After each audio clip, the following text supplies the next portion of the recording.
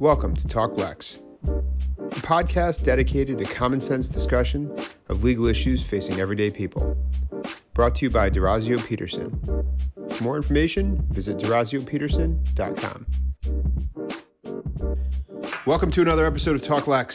Scott Peterson, Giovanna is here with me. By popular demand, we are back with a follow-up with our key takeaways from the Gwyneth Paltrow trial.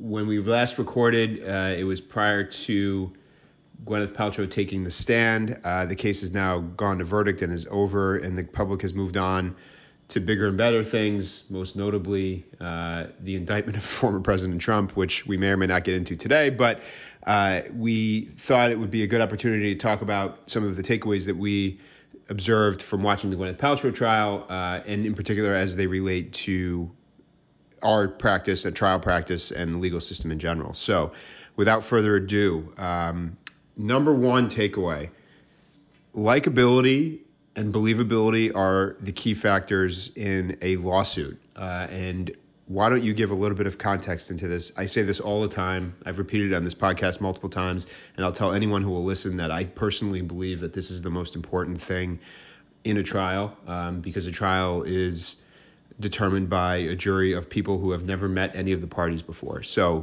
what do you think? So I think what's kind of a little bit funny about this case, and I think when we talk about likability, a lot of it, what we mean is likability at trial in front of a jury. And sometimes you have some opportunities along the way to test that, either by your own interactions with your client as well as how your client does in a deposition. But this case was sort of interesting because potentially both of the parties were not particularly likable or relatable to the average person.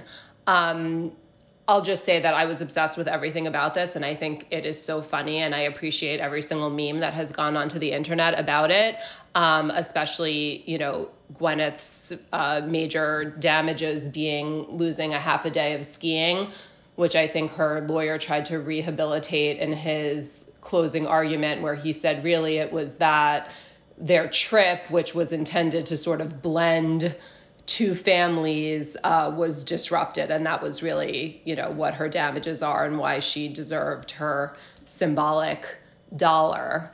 But she is not a particularly relatable person. She's obviously very wealthy. I thought she had kind of a funny, and meaning funny in a different sort of good way of manner of speaking that I think could potentially be, off-putting or not to people. And the plaintiff was kind of kooky in his own answers to questions, even from his own lawyers. One of his big elements of damages was not being able to enjoy wine tastings anymore. So this whole thing kind of devolved into sort of like a White Lotus dark comedy parody of rich people sort of thing that I don't think we were alone in getting a lot of entertainment value from. I agree. I think she was able to walk that line really successfully of showing a jury that she was, and she's an actor, so God only knows how much of this was real, but coming across as both somewhat concerned, but also somewhat amused with this whole process. And obviously that's easier said than done. And it doesn't apply in every case. There are cases where, it's a really, really serious set of facts where the injuries are devastating or someone has died. This was not that kind of a case. And so she was able to achieve that here. Her responses, a lot of them seemed very sort of dry, somewhat, I don't want to say sarcastic, but she doesn't get away with that if the person on the other side died, right? She got away with it because the person was there, and he was also kind of, like you said, this sort of strangely sort of unsympathetic maybe person. So she was able to walk that line here. I don't know that she otherwise would be able to do that. Yeah, I agree. I mean, ultimately, this was not, he had some, proof that he was putting forward of his injuries. But yeah, this was not a situation where a celebrity is accused of, taking someone's life in some gross negligence type of way. I mean, the bottom line is this is two people at a luxury ski resort who banged into each other, and not exactly the most sympathetic situation in the whole world. And we talked about it in the first podcast. I mean, we are plaintiffs lawyers. This is the type of work that we do. Maybe that's why we were so sort of like enjoying the fact that a case like this made it onto such a huge platform. But I don't know that this is a case that I ever would have taken, regardless of how rich and famous or how much the deep pockets there were on the other side of it, because it's still surprising to me that it even made it to this point, because I think the law is not really favorable to there being any recourse in, a ski accident. All right. Takeaway number 2. The demeanor and actions of the lawyers probably matter more than maybe you think. I noticed a couple of takeaways on the lawyers in this case. I was not particularly impressed with either of them, frankly, but the lawyer for the plaintiff committed, I want to say, did not approach the cross-examination of Gwyneth Paltrow in a way that I think is probably appropriate, or that you're really taught how to cross-examine a witness. When you cross-examine a witness, the idea is that you are the focal point. You are taking attention away from the witness.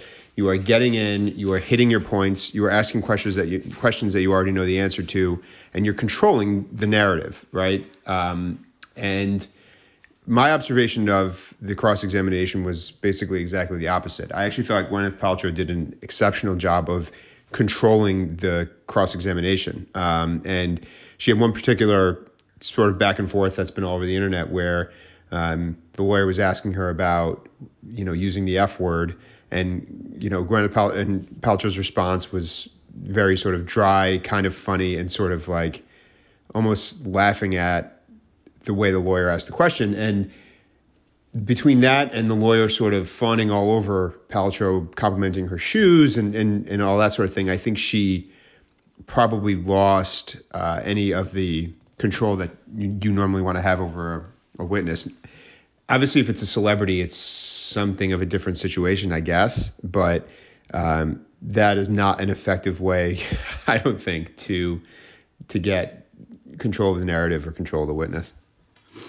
Yeah, I mean, before I took more of a deep dive into the trial, I saw one exchange between the lawyer and Gwyneth Paltrow about how tall she is and how how the lawyer has to wear 5-inch heels in order to be anywhere near that tall, and then Gwyneth is complimenting her shoes. When I was sort of looking at this in a very superficial way, I actually thought that was her lawyer at first, because she had tried to develop, I'm not sure why, this kind of witty girlfriend kind of rapport with her.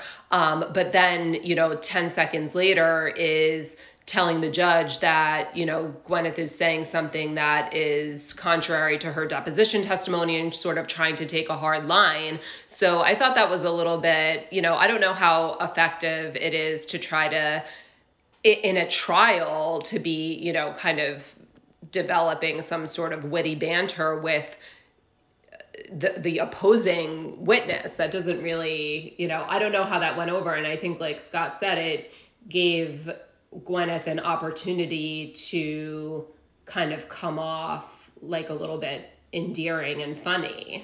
Yeah, that's exactly right. So the only time that I think you would want to approach a witness that way is if you thought that by sort of being nice and friendly with them, you were going to get them to open up and say something that they shouldn't. But in this scenario, it's exactly what you said. I mean, it goes back to the likability question. It's like, by allowing her to control and engage in this banter, you're making her more relatable to the jury, more likable to the jury. They're laughing. That's exactly the opposite of what you want. You need her to come off either aloof or, elitist, or you need her to come off in a way that the jury looks at her and says, you know what, we don't like this person. And so I think that was an ineffective approach.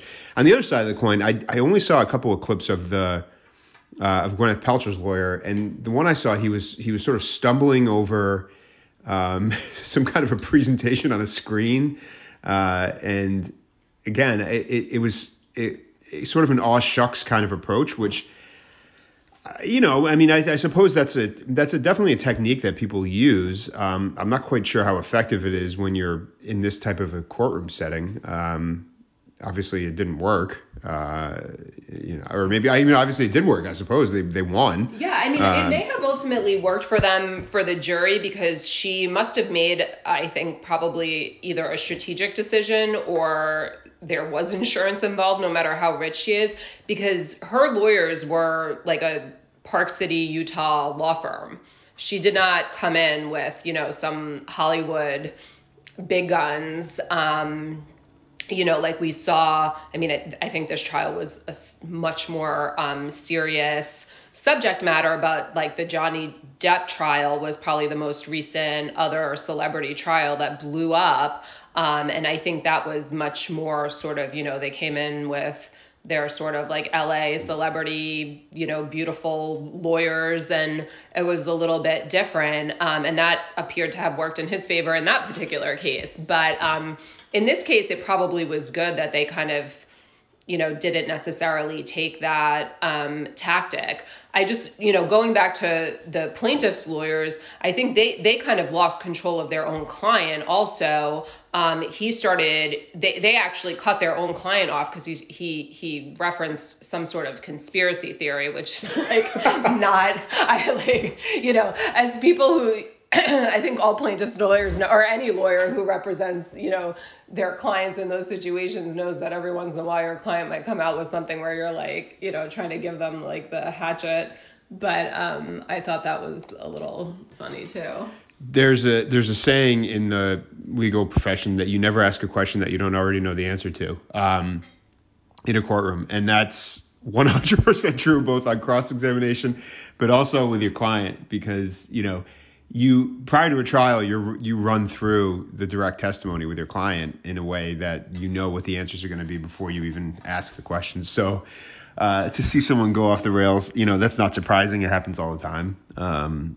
People are people, but yeah, that's interesting. I actually think your point about the local lawyers is 100% correct. I think that was a really smart strategic move, because if you roll in there with some big ticket LA lawyer and you get the wrong jury, the case is over before it starts probably. But all right, takeaway number 3, and this is 100% true.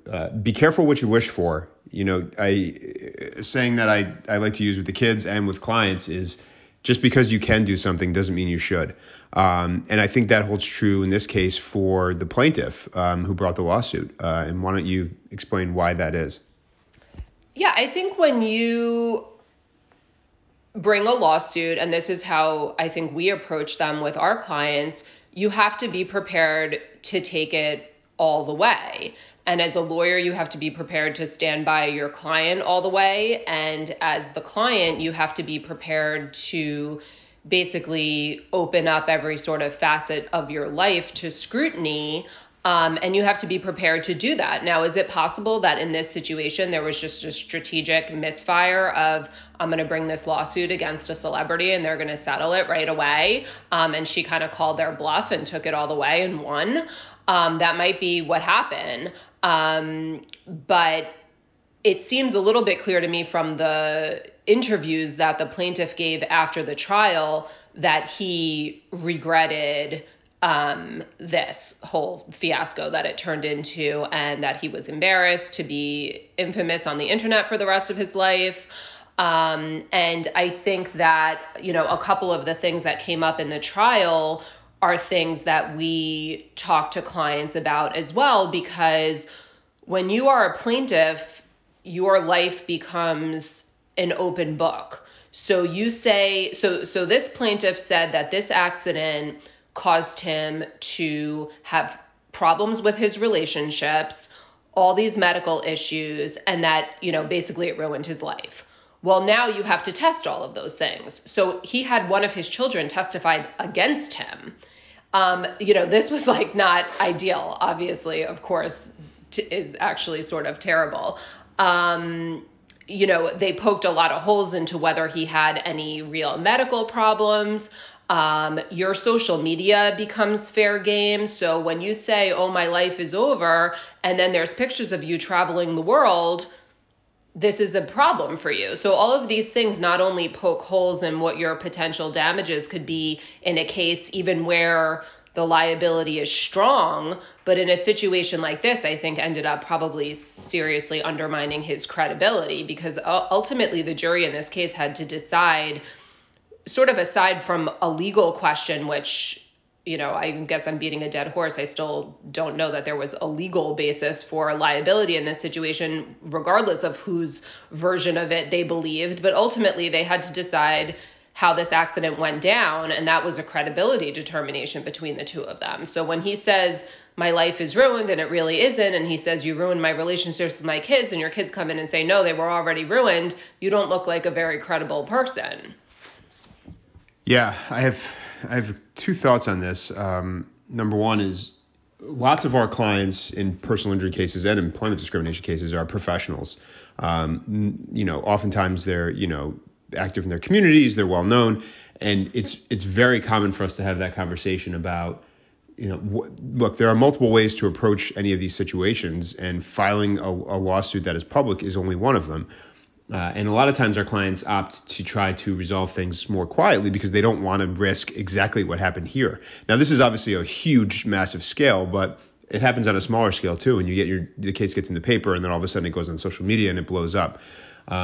This was obviously very foreseeable once they filed the lawsuit. So I have to think that they at least have the conversation. If they didn't, they should have, about what are the implications here. And we always talk to clients as well about, just what Giovanna said, which is, once you file this, you're an open book now. And the takeaway is, you have to think 2 or 3 steps down the line before you take any of these actions because of the consequences. But the other takeaway is what you said about social media, which is, once you file a lawsuit, you're an open book. And we always tell clients to stop posting on social media, but anything that's been posted in the past will come back and hurt you, and that happens all the time. People make claims about, the severity of their injuries, and somebody pulls up a picture of them dancing at a wedding or traveling, and, even if it's unrelated, it still gets used against them, and it's fodder for the other side to say, well, come on, this isn't really as bad as you're saying it is, and it hurts your credibility. Again, just because you can do something doesn't necessarily mean you should. Not that this person shouldn't have brought the case, but it sounds like he's regretting it at this point. And the final takeaway is, experts matter sometimes, and apparently in this case they did. Why don't you talk about the expert in this case and why it was important, and the role that they play? Well, I think this, experts matter, but I think this kind of fell under the heading when we were talking about it before, of just juries kind of being unpredictable. So really any trial is a little bit of a roll of the dice, because they interviewed one of the jurors afterwards, and she said that she went back and forth multiple times throughout the trial as to who she believed.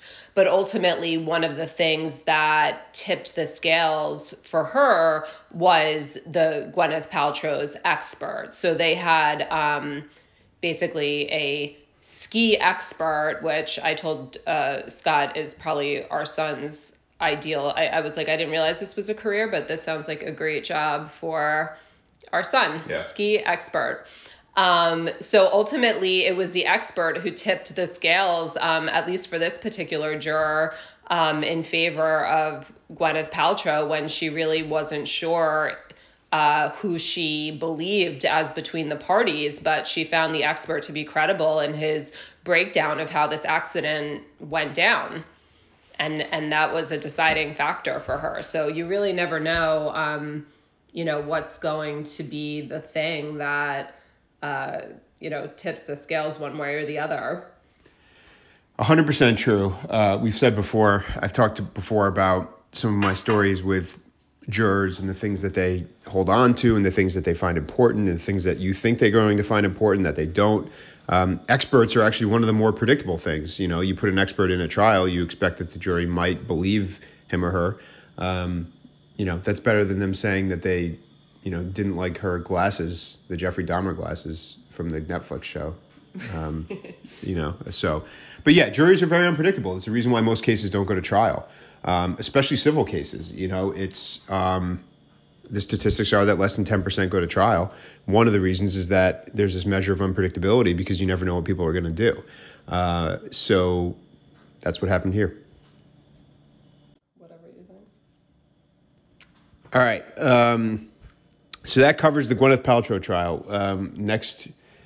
Next celebrity trial, you can be rest assured that we'll be here with breaking commentary, which, of course, relates to the historic indictment of Donald Trump in New York City for crimes relating to hush money payments made by his lawyer, Michael Cohen, to adult film star Stormy Daniels in the lead up to the 2016 presidential election. Why is this a misleading headline? Because nobody understands what exactly is going on. I agree. I mean, at first, when this all came out, I couldn't figure out what he was being accused of that was illegal in the sense of paying her any hush money, because they kept framing it sort of in that way. Ultimately, I understand at this point that it's really some kind of campaign finance falsification of business records sort of issue. Mm-hmm. So basically what he's being accused of is falsifying business records to conceal the payments, including one to his former attorney, Michael Cohen, that was paid to Stormy Daniels to sort of squash this story that was going to be in a tabloid. And when they falsified those records, basically the indictment is accusing him of that being sort of part of a scheme to conceal relevant information from the voting public during the 2016 presidential election. However, as far as I know, they have not actually listed out at this point what election laws they're saying were violated by doing that. I personally find it confusing. Maybe somebody in the criminal law / election law realm understands this a little bit more, but I do think that there are people out there on sort of both sides of this who are not quite exactly sure fully what he's being accused of and how this is all going to shake out, and whether this is going to somehow, help him or harm him. I would guess at the rate like he's been going in life in general is that this will probably help him somehow. Yeah, I mean, I'm not a fan of Trump, but the guy is Teflon, and thus far this particular indictment does not seem to be hurting him. I don't know whether there are coming indictments, and we'll leave that to when it happens. The big loser here, of course, is Michael Cohen, because come to find out, he had to pay taxes on the payments that he made. So if you're a lawyer and you make a payment on behalf of a client and the client reimbursed you for it, that wouldn't be income. But the way that they classified this, and this is part of the problem, I think, for them, Cohen made the payments. Had he been just reimbursed by Trump, it's a wash. But instead, he creates this invoice for legal services to Trump and ends up getting close to $200,000 reimbursed, but he has to call it legal expenses. And so what? He probably paid $40,000 or $50,000 in taxes. Yeah. And he lost his legal credibility. I think he lost his law license. Did he go to jail? Yeah, he went to jail. So. Well, I find this whole thing to be, right. Because, I mean, love him or hate him, Donald Trump, I think, does have a history of not being particularly loyal to the people around him. So the fact that this Michael Cohen just got completely not only criminally, charged with this whole fiasco, but also had to pay taxes on this. So they said they can't even accuse them of any sort of tax fraud because the tax consequences actually worked out in favor of the government from what I can see. But it's the falsification that Trump did on his end to, I guess, make this some sort of legitimate use of campaign funds. Yeah. I don't know. The whole thing is very bizarre, and I'm sure that he will I don't know. I would be surprised how this will work out. I don't know. One thing's for sure is that lots of people on both sides are going to be elated, angry, and everything in between. And most everyone is not really going to understand what's happening here because it's fairly convoluted. So hopefully cooler heads will prevail across the board. Let the system play out, let the process play out, and just see what happens. Any other comments, questions? We don't have any questions. Any other comments this week? No. Okay, that'll wrap it for this week. Thank you for listening. As always, if you have questions, hit us up on Instagram at TalkLexPodcast. Visit our website at DurazioPeterson.com or visit our Durazio Peterson Instagram at Durazio Peterson. Thanks for listening. We'll be back again soon.